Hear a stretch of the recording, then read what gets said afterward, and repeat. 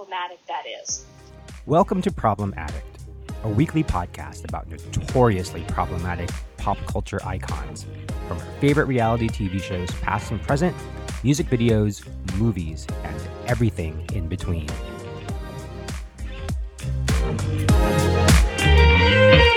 First and foremost, let me just say I may be over Bravo. Bravo may be the most problematic channel on the face of the earth. I can't quite wrap my head around just how problematic Bravo is. Every time I think they're making amends or the right steps, they do something so awful, so triggering, so upsetting that I'm not sure I want to stick to anything on Bravo anymore.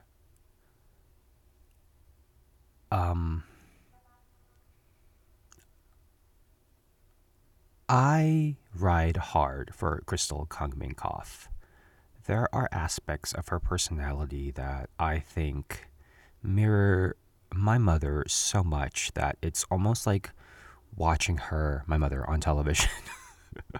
Obviously, she's not that rich, but in terms of this complex, independent thinker that wants to do best for her family, means well, may make a wrong decision every now and then, but for the most part really has her children and her family's best intentions at the forefront. And I don't quite understand why people are so anti-Crystal. I mean, I can kind of understand because racism, hello, but Crystal is not that different from so many other housewives that get so much praise and so much love. I don't quite understand why. I mean, racism is such a difficult topic to approach, but what else could it be? And then this whole Ebony versus Ramona thing kind of blew up earlier today. And then Ebony responded to Brian Moylan's Vulture recap. And I feel like it's just so tone deaf for a white man to tell a black woman that she's boring or that she's not showing her true self. She's not showing her true self. Well, actually, fuck that. She's showing her true self, but because she's coming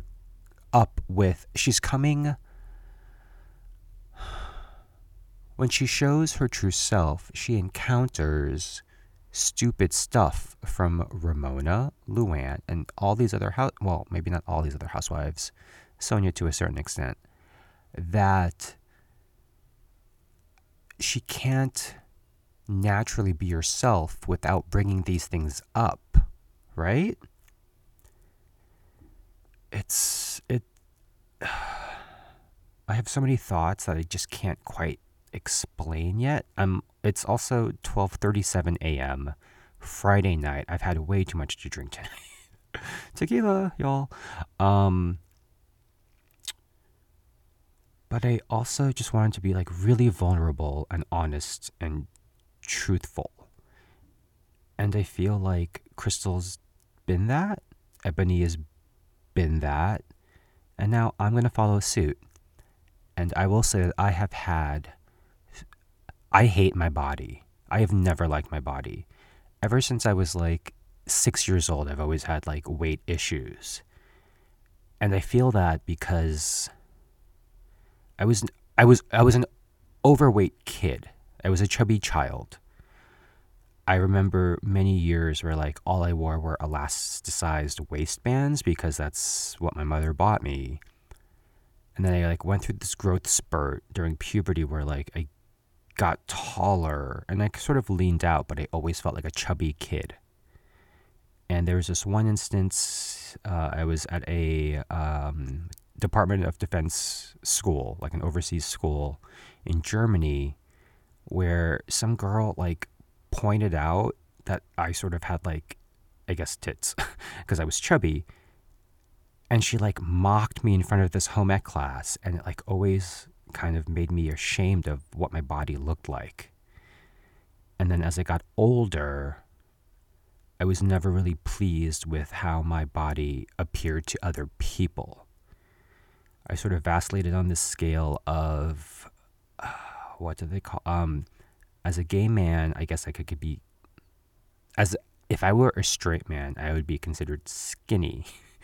But as a gay man, I was considered fat, and that really, really messed me up for so many years. It messed me up even to like my late 30s, where I was once dating this guy in San Francisco. We were lying in bed, and he like grabbed like my stomach, and he said, you know, you'd be really attractive if you were fitter. And I was like, we're naked in your fucking bed right now, and you're gonna criticize my body? You fucking old motherfucker. Fuck you. There was also this guy back when, I guess through that really awkward coming out stage, I was probably 20, 21, maybe possibly 22. I was definitely still in college. And this guy I sort of met in this AOL chat room, and I were like corresponding back and forth. We had what I thought was a really nice first date at some park in Ridgewood, New Jersey. And then like a couple weeks later, we had this like huge fight, or this like argument, where he told me, he was super closeted, and he told me that I was the perfect person for him if I was a girl. And I think that's the most hateful thing anyone's ever said to me. It's so hateful. It's so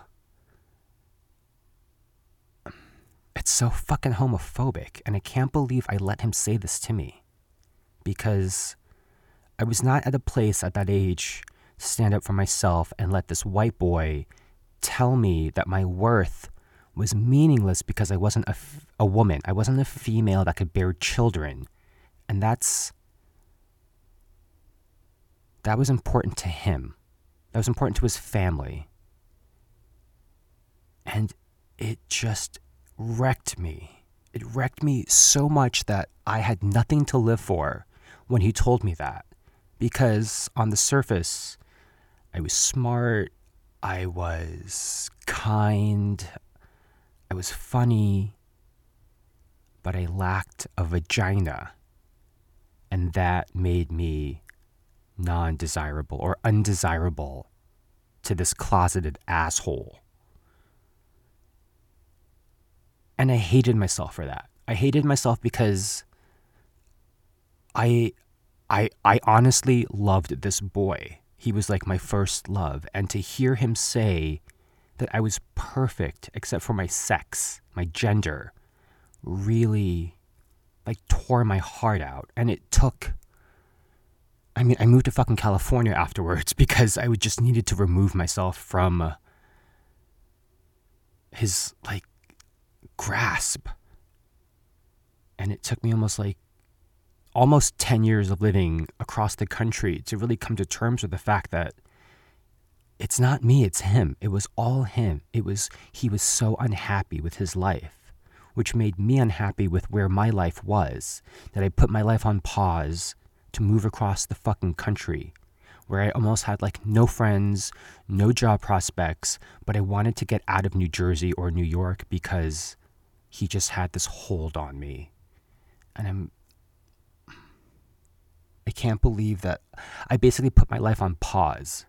I didn't date for almost fucking 10 years because I was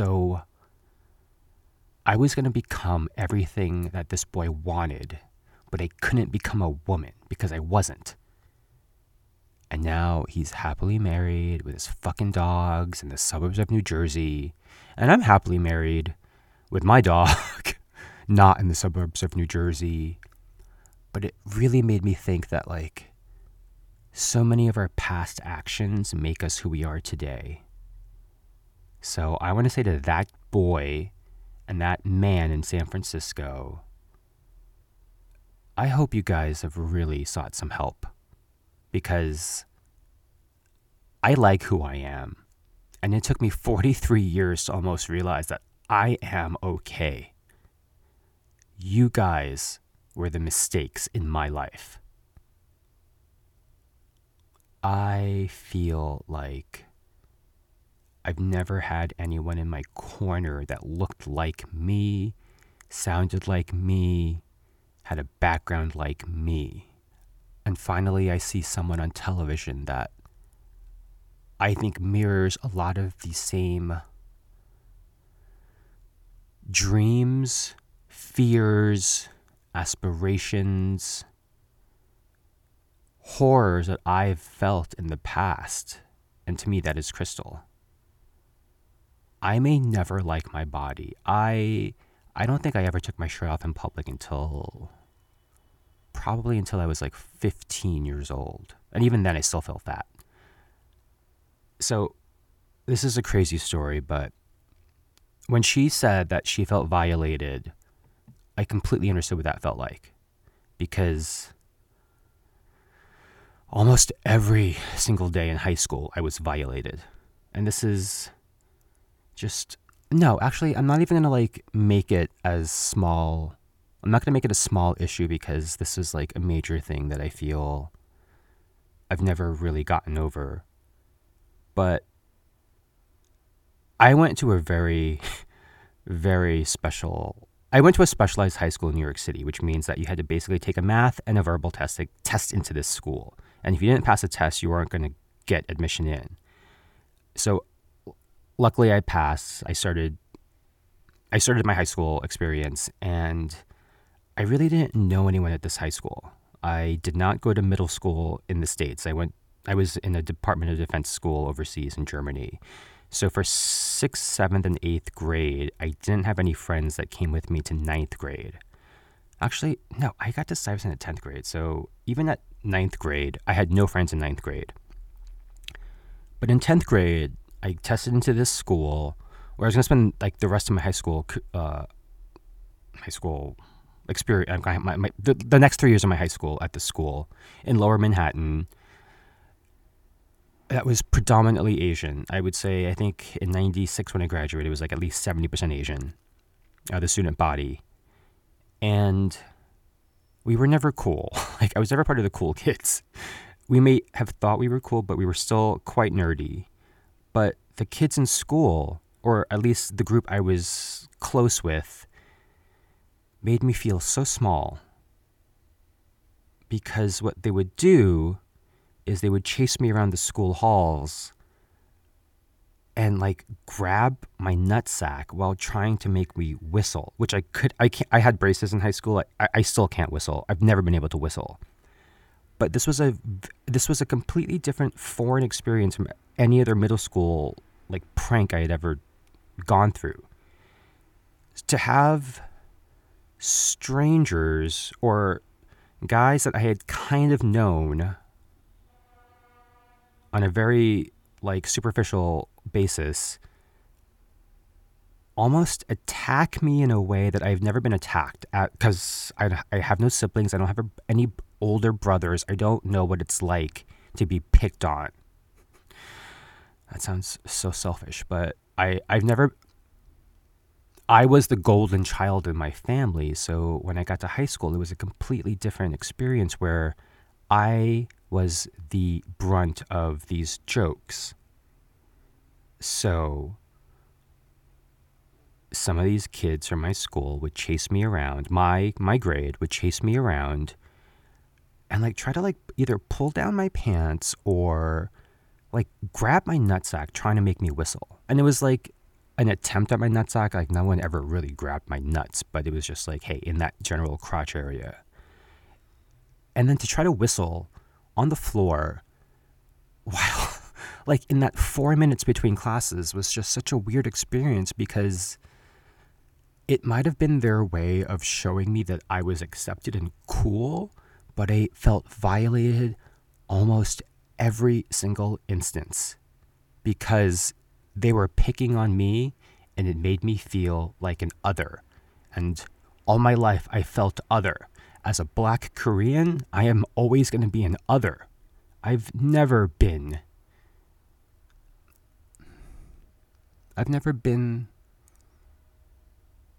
around other people like me. So I didn't stand up for myself. I let them do this for almost my sophomore year, my junior year, and my senior year. And it really never dawned on me how fucked up this was. It also never really dawned on me just how fucked up it was that these Asian kids I went to high school with would drop N-bombs like it was nobody's business. If I'm not mistaken, I think there might have been less than 10 Black kids in my grade. There might have been 10 to 12 probably, but not many. So if I'm not mistaken, I think there were like 700 kids in my grade, about 2,000 kids in the school. So just imagine if you're 70%, if 70% of the school is Asian, you're not going to get a lot of Black and Hispanic kids. We had a lot of white kids, a lot of Jewish kids, a lot of kids that, just wanted the best education that they could get for free. I went to a free public New York City high school. So it's really disappointing that we weren't treated the same because we were othered.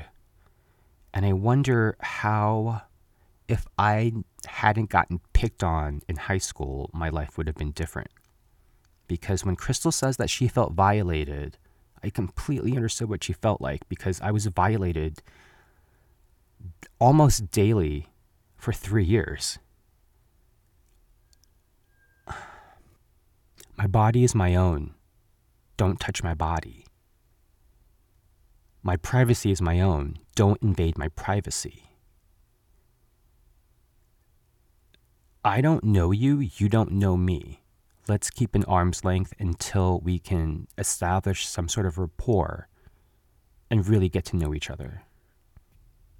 And after what I considered a really, really great start to a Top Chef season, Top Chef Portland, I cannot believe the BS that happened at the Top Chef finale.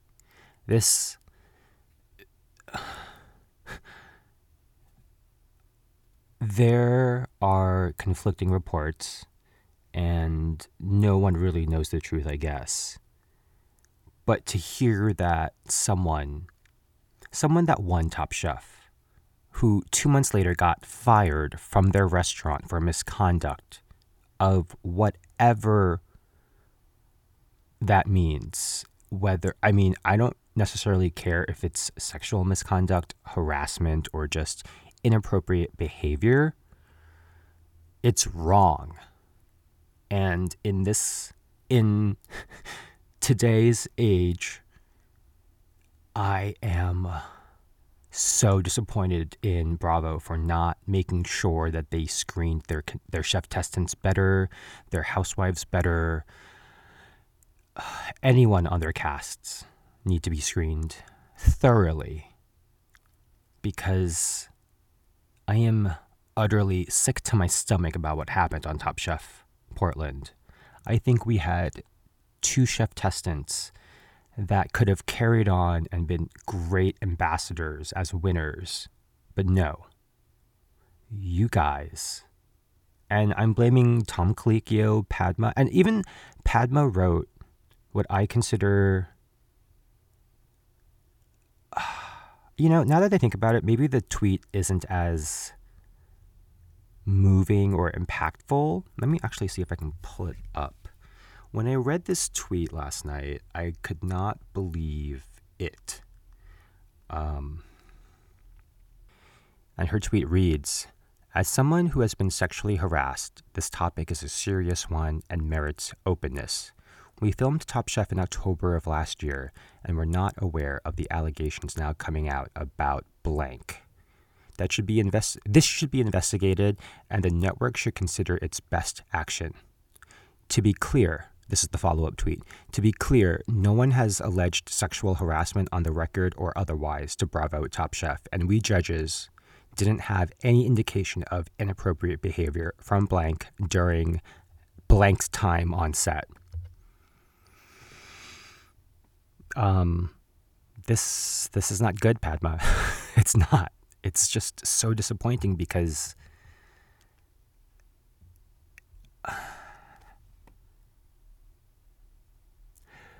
I feel like you honored a certain someone over two very, very deserving chef testants. And bravo, you guys should have done better. This is a complete shit show. And it completely ruins your brand. I may never watch Top Chef again because there is so much fuckery going on over there. So, you know what it is? I think when I read Padma's tweet, it took me back to a place where I was a scared individual, a scared young child at summer camp where my tummy hurt. My tummy hurt so much. I guess I ate something bad. And then a counselor took me back, like piggybacked me back to a cabin. A male counselor piggybacked me back to a cabin.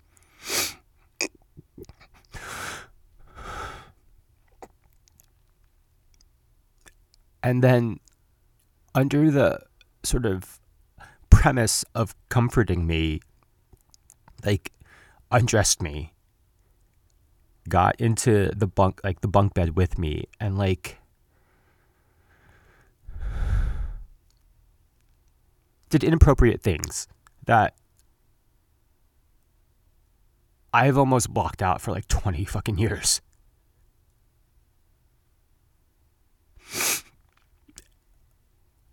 So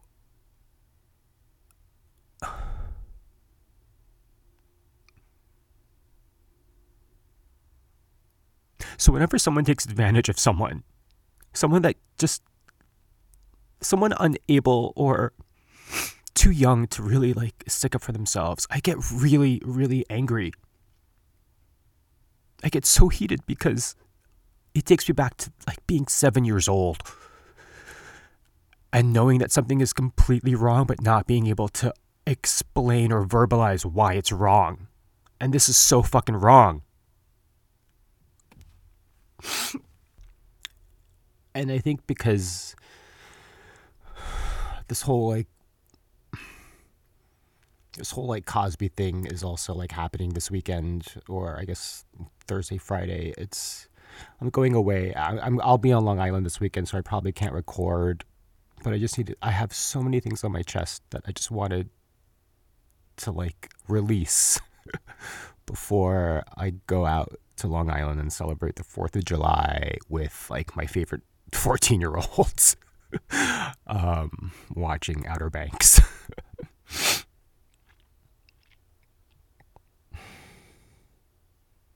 It's a travesty. It's a tragedy. It's fucked up. I want some accountability from the networks that I watch a lot of. And I feel like Bravo has completely just like lost the bag in terms of keeping people accountable, responsible for their actions, or why certain people on certain casts are held to different standards than everyone else.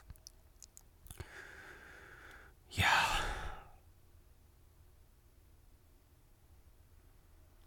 I think it'd be really weird to like start recapping the encore, but because I won't be around this weekend, if I don't do it tonight, it won't be done, and this is a pretty interesting episode.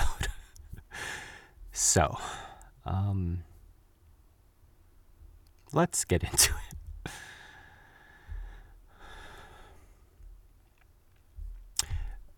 This week's episode of The Encore was called Questionable B, and this is also tied into my nickname in high school.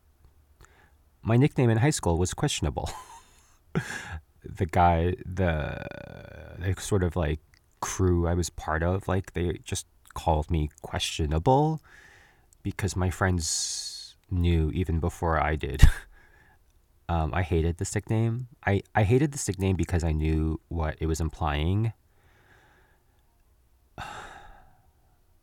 And I didn't want to admit that I was a homosexual to myself back in 93.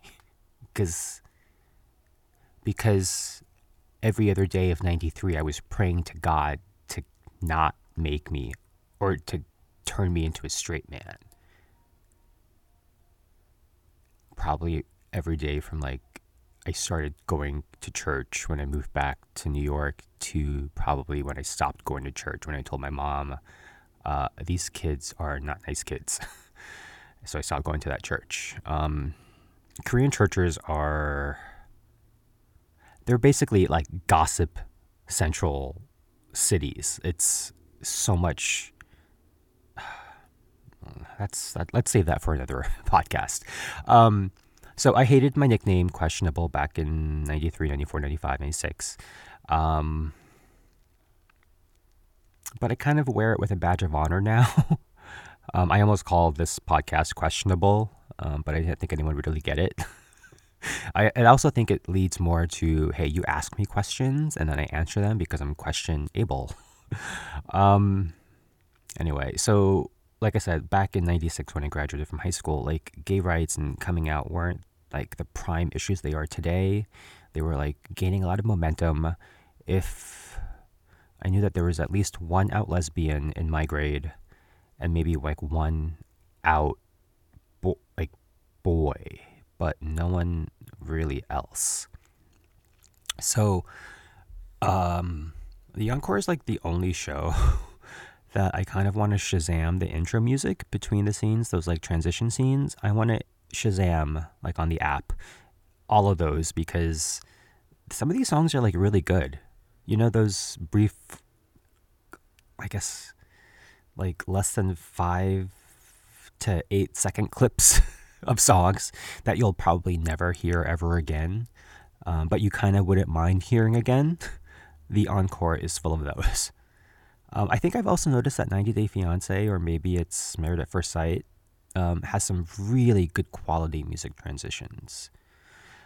So I actually went back to watch the Encore on YouTube, right? BET plays it on YouTube sometimes, like if you have a cable subscription, to Shazam those actual songs. And so the Encore starts with a song about being trouble. It's like, I'm trouble, and it's like really good foreshadowing. Well, that Trouble song is by a band called Criminal, CRMNL, like criminal without any vowels. So go out and listen to that. So Aubrey starts off by saying at the dinner table that nobody really understands how to get control of the situation. And I kind of ask myself, but you're the queen. So, like, why can't you control the situation? They voted you to be the queen, so you are the leader. But you're not leading anything, Aubrey. Shamari confesses, she does a confessional in a tie-dye look that I think is new. And she says that the girls are still dealing with some of the past issues from their time in girl groups, all this sort of former difficulty in their own bands is sort of transferring into today, and it's kind of ruining the entire experiment. And I think she says, if we don't figure this out quick, we're not going to have a performance. I think Shamari needs to be the queen. I think she'd be a really good one. And I think she should be the queen for the next like 3 weeks. She really wants this. She seems to really want to make this work, more so than anyone else, I feel. But then Aubrey says that she wants this to work, but after the dinner table... Oh, I'm sorry. Aubrey says that she wants this to work, but after the dinner table blowout, she's really sort of changed her mind about the position of queen. Clearly, this is not a group of women that are on the same page. So she says that she's over it, and she heads up the stairs. And this is the first time we get the people using the hot tub. Frick and Frack go out to the hot tub. They take a dip in the hot tub, and Frick or Frack says that this is straight up bullshit. And I agree. I think because the fight, the major fight, this blow up argument was the last episode, and we're seeing the aftermath in the beginning of this episode, it feels a little, I don't know, it feels not as intense, holds no impact. Since we're not really seeing why everyone is mad, we just have to remember why everyone is mad. And Frick or Frack shades Lamisha by saying that her and her sister are more talented than Lamisha. And she kind of makes a comment to the producer like, hey, did I say something wrong? And somehow Elijah ends up in Aubrey's bedroom, and I need a timeline. I need a strict timeline telling me the comings and goings in and out of this music mansion. They're having a conversation about Frick and Frack in the house and their huge egos. There's got to be some wonky editing going on. Franken editing, I think they call it on The Bachelor. Did Aubrey go upstairs and change, and she's now talking to Elijah, or was this conversation from the night before when Elijah and Kosan came by, but no one was prepared to record in the studio, so it wasted their entire night? I don't know. Elijah tells Aubrey in terms of success, the twins have had the least amount, so who's throwing who under the bus now? And Elijah is wearing a jumpsuit. I think it's a jumpsuit. And it's not unlike Missy Misdemeanor's garbage bag outfit. It's close. And I think he might have stole it from Giselle Bryant's closet. Did I say that out loud? It's kind of interesting, but it's kind of bad. So Irish comes in and into the bedroom with Aubrey and Elijah, and then Elijah leaves, and apparently Aubrey and Irish are super close. So close, in fact, that Irish jokes if we were gay, and then she kind of laughs it off. So, yeah. Keely calls Aubrey the devil. She says this to either Frick or Frack. I can't tell the difference sometimes. And that she's not going to mend any riff with Aubrey. And then Aubrey and Keely get into a shouting match in the kitchen. I guess they haven't spoken in years, apparently. And then Keely claims, I think in her talking head, that before they got into the house, Aubrey was texting or DMing her, all friendly and shit. And that sets Aubrey off. Aubrey says that Keely hasn't done anything since she entered the music mansion, and that she's full of shit, and she calls her a gossipy ass, messy ass bitch. And she kind of is. Shamari, though, is a beacon of optimism and hope. I'm quickly falling in love with her. Did she display this much common sense on Housewives of Atlanta? Maybe because she displayed this much common sense, they didn't renew her contract. Is that what you did, Carlos? Actually, Carlos wasn't even, Carlos King wasn't part of that production, right? Shamari season on Atlanta, I think. Wasn't Phaedra his last season? Someone correct me, please. And at 7 minutes into the episode, we get our first Nevaeh talking head. And she's commenting on this girl fight. There is not enough Nevaeh in this episode. Not enough her, too much Keely. So everyone gathers around, and they're watching the video screen, and Sita tells them that they need to think of a name for the group. And I think this is really where the show starts. There's a lot of chatter, and they're throwing out these names, these not so good names: devolve, and dissipate, disintegrate, the misfits. And then somehow they don't decide to really finalize a name. They'll just keep thinking about it.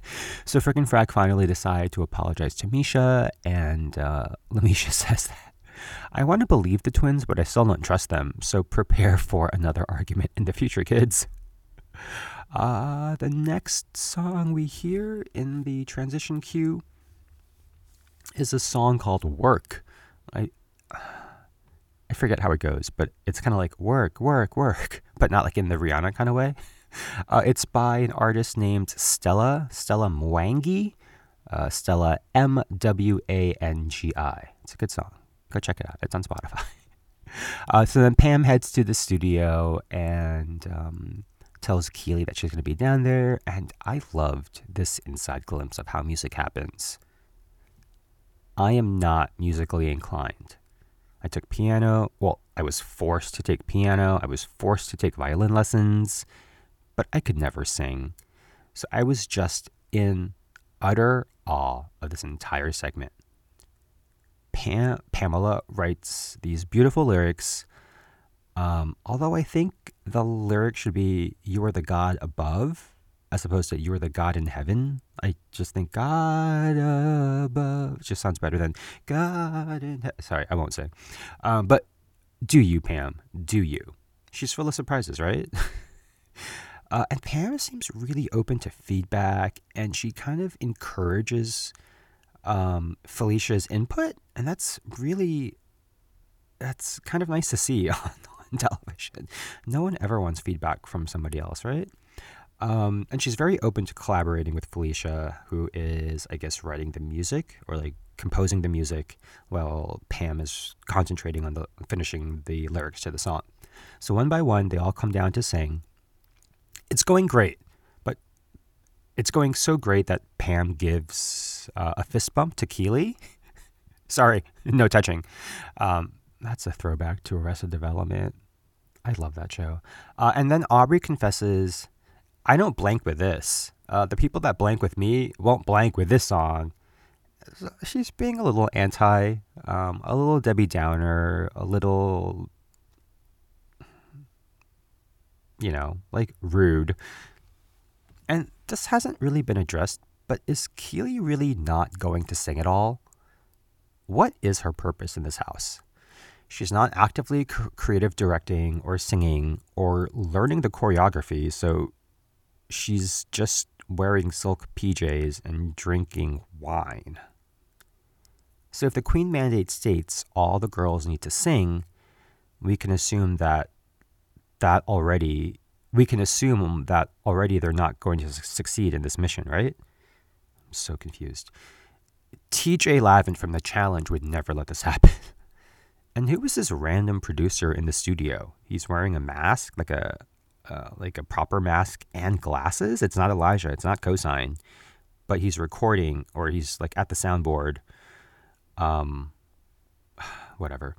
So Pam starts to cry, and Keely attempts, and I say attempt because she doesn't. She tries to reach out and comfort Pam by patting her shoulder, but she pulls her hand back so quickly because Pam has expressed that she's not into that gay shit. Yeah. So new talking head is Keely with bangs. And is this a first? I don't think we've seen Keely in this like flannel shirt with bangs. Yeah. So once again, Keely says, as creative director, and I'm going to stop here and explain. Did someone please explain to me, did the girls say that she could stay on and be the actual creative director? Because she's not creative directing anything. Aubrey has done it already. Because I don't think they've reached an agreement.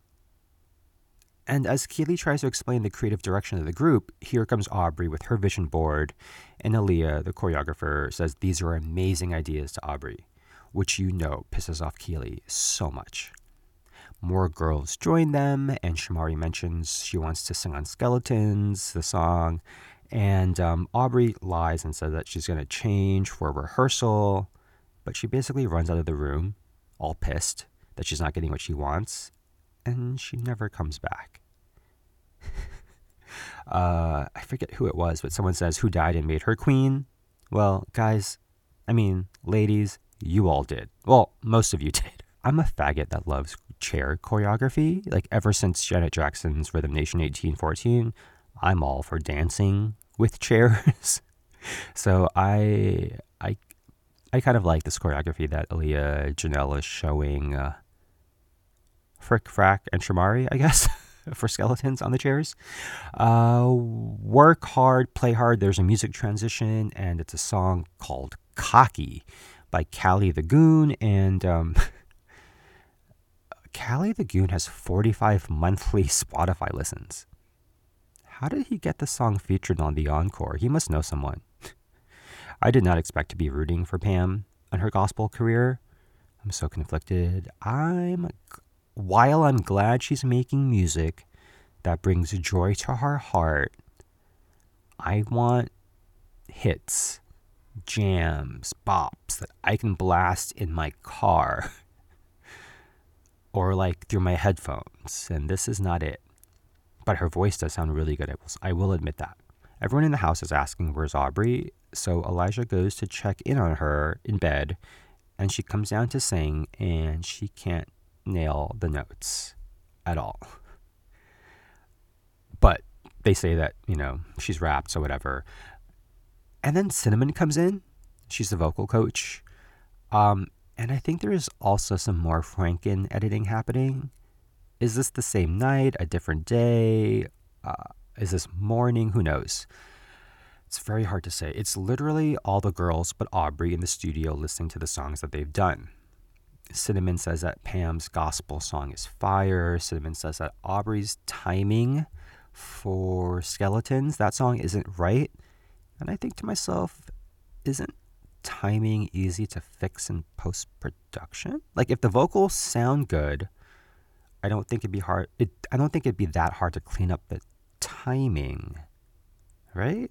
But I'll leave that to the experts. Shamari confesses that she's not into the idea of replacing Aubrey completely on the song. And let's not forget Shamari. Cinnamon has been Shamari's vocal coach since she was a teenager. Shamari's not the girl that's going to take over like some singer's entire like verse. She's not that girl, and maybe Shamari is way too normal for reality TV. Like, at least in this Bravo sphere, so she's better off on BET. Bravo has got me so heated right now that I don't even want to say it anymore. I may just stop following them. I don't see Navia in this room, though, so maybe not all the girls are in there. I know this because if she was in this room, we would get close-ups on her facial reactions, but we don't see them, so she's not. So after a break, we see Aubrey come into the kitchen and say hello to the girls. And once again, I have no clue if it's nighttime, daytime, afternoon, especially because Lamisha says and she meaning Aubrey, is gone all day and shows up at nighttime in full makeup. What? Aubrey announces because of the Queen mandate, there's going to be a party tonight. However, she won't be attending the party because she has a stomach ache. So she selects Irish as the interim queen, which makes sense since we saw that scene between them earlier and they're like super close. Aubrey also says that she hasn't slept in a couple of days. And I'm like, come again? I think you've been sleeping for the past 5 days, Sleeping Beauty, or Sleeping Aubrey. All you do is sleep. There's some game with cards at this party, and as long as it's not a murder mystery or an axe throwing party, I'm okay with it. Because that's all Bravo seems to be doing. Murder mysteries, axe throwing, pumpkin patch hayrides. But the execution is a little underwhelming. They ask like questions like, who's your secret celebrity crush? Pam says Lenny Kravitz. I guess I don't have any secret celebrity crushes. I have celebrity crushes, but no one has actually for a little bit, no, I'm not going to reveal that. Fricker Frack has these like tiny legs. I noticed at this party, the one that has like this like black fringe on her top, like her blouse. But like these really teeny tiny legs underneath the skirt. She reminds me of Sutton Strack from Real Housewives of Beverly Hills, and I can't stand her on my screen. Like the proportion is so off, like these little like matchstick legs with this like larger upper body. I feel like she's gonna like fall over. They also ask what the most embarrassing moment on stage is with these cards. I guess Nivea's clothes fell off once during a show. And then Shamari actually fell off the entire stage once. So, yeah, glad she wasn't hurt. So this is essentially a summer camp / corporate retreat trust exercise. You start to learn more about other people, you become vulnerable, and just start trusting each other more, I guess. And the last question is, who in the house should be replaced? And of course, Lamisha is the first we see have like a really nasty response, because she doesn't trust Frick or Frack, and she is sure that they're going to name her. And after we come back from break, one of the twins, Frick or Frack, says that the queen should be replaced. And this got a little confusing to me. I watched this a couple times, and it seems like the first time I watched this, I thought that Keely was calling Aubrey a Cancer, but I think it's actually Aubrey is talking on the phone to her friend calling Keely a Cancer. And this is funny because she says, quote, "She's a Cancer, so everything is tears, drama, and chaos. Highs, lows, and not for nothing, more than half the girls here can't do 2 counts of 8. It doesn't make them not a star, but they're not dancers. And I want to be in a group of dancers," Aubrey says. This confused me. I guess Aubrey's is she a good dancer? Whatever. So once again, they're thinking about names again, and revolution is thrown out, femme is thrown out, and I don't like any of these. We cut over to Aubrey back on the bed, talking on the phone with her friend, and she says something along the lines like, there's like some mental health shit happening. And it's a throwaway line we don't really sit with for a long time, but the fact that she says it and they left it in must be for a reason, right? And then somehow Nivea says that, we got to come up with a name that means something to us, like Blueprint or something. And I hate it. I think that Blueprint needs like a better spelling, a fun spelling. I think Blueprint is a good album name. Doesn't Jay-Z have like Blueprint 1 and 2? But I don't think it's a good name for a group. Blueprint. Blueprint doesn't seem like a female-fronted band to me. Or a woman, like a girl band to me. And we get more Aubrey complaining to her friend on the phone. And next week, we get Ronnie DeVoe surprising Shamari, and some missing bed drama with Aubrey and Keely. So I'm super excited. Next week, I think I will try to see if a 14-year-old will talk about Outer Banks with me, but I feel like a teenager's not going to want to sit in a room with me. God, that sounds so weird. Over the 4th of July holiday, talking about a show on Netflix. So we'll just continue on with the encore next week, and stay tuned for the challenge. And I have a bonus episode I'm working on about handbags for some special listeners out there. So yeah, I'm really excited about that. That's got me in a really good mood. So yeah, thanks for listening. Hey, all you problematics, thanks for listening. Check me out on Instagram. I can be found at problematicpod. That's problematicpod. And leave me a 5-star review on Apple Podcasts. Check you next time. Thanks for listening.